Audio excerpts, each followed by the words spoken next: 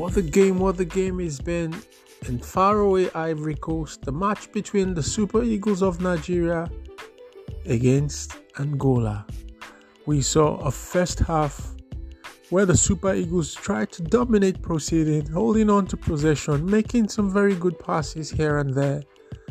But it was our very own Ademola Lookman who found the net via a pass from Simon Moses. But it was Victor Osimhen who took all the defenders away because they had their eyes on him, which left the goalpost wide open for Ademola Lookman to find the net. First half ended 1-0. Then came the second half.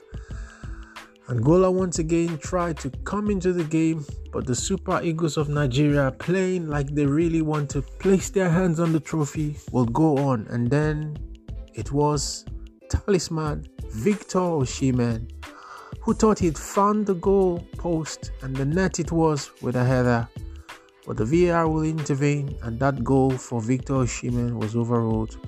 But the match would go on and on and on, and into the 96th minute, where the referee finally blew his final whistle. Nigeria have qualified for the semi-final of the AFCON 2024. Congratulations to the Super Eagles of Nigeria. My name is McDonald. See you soon. Bye-bye.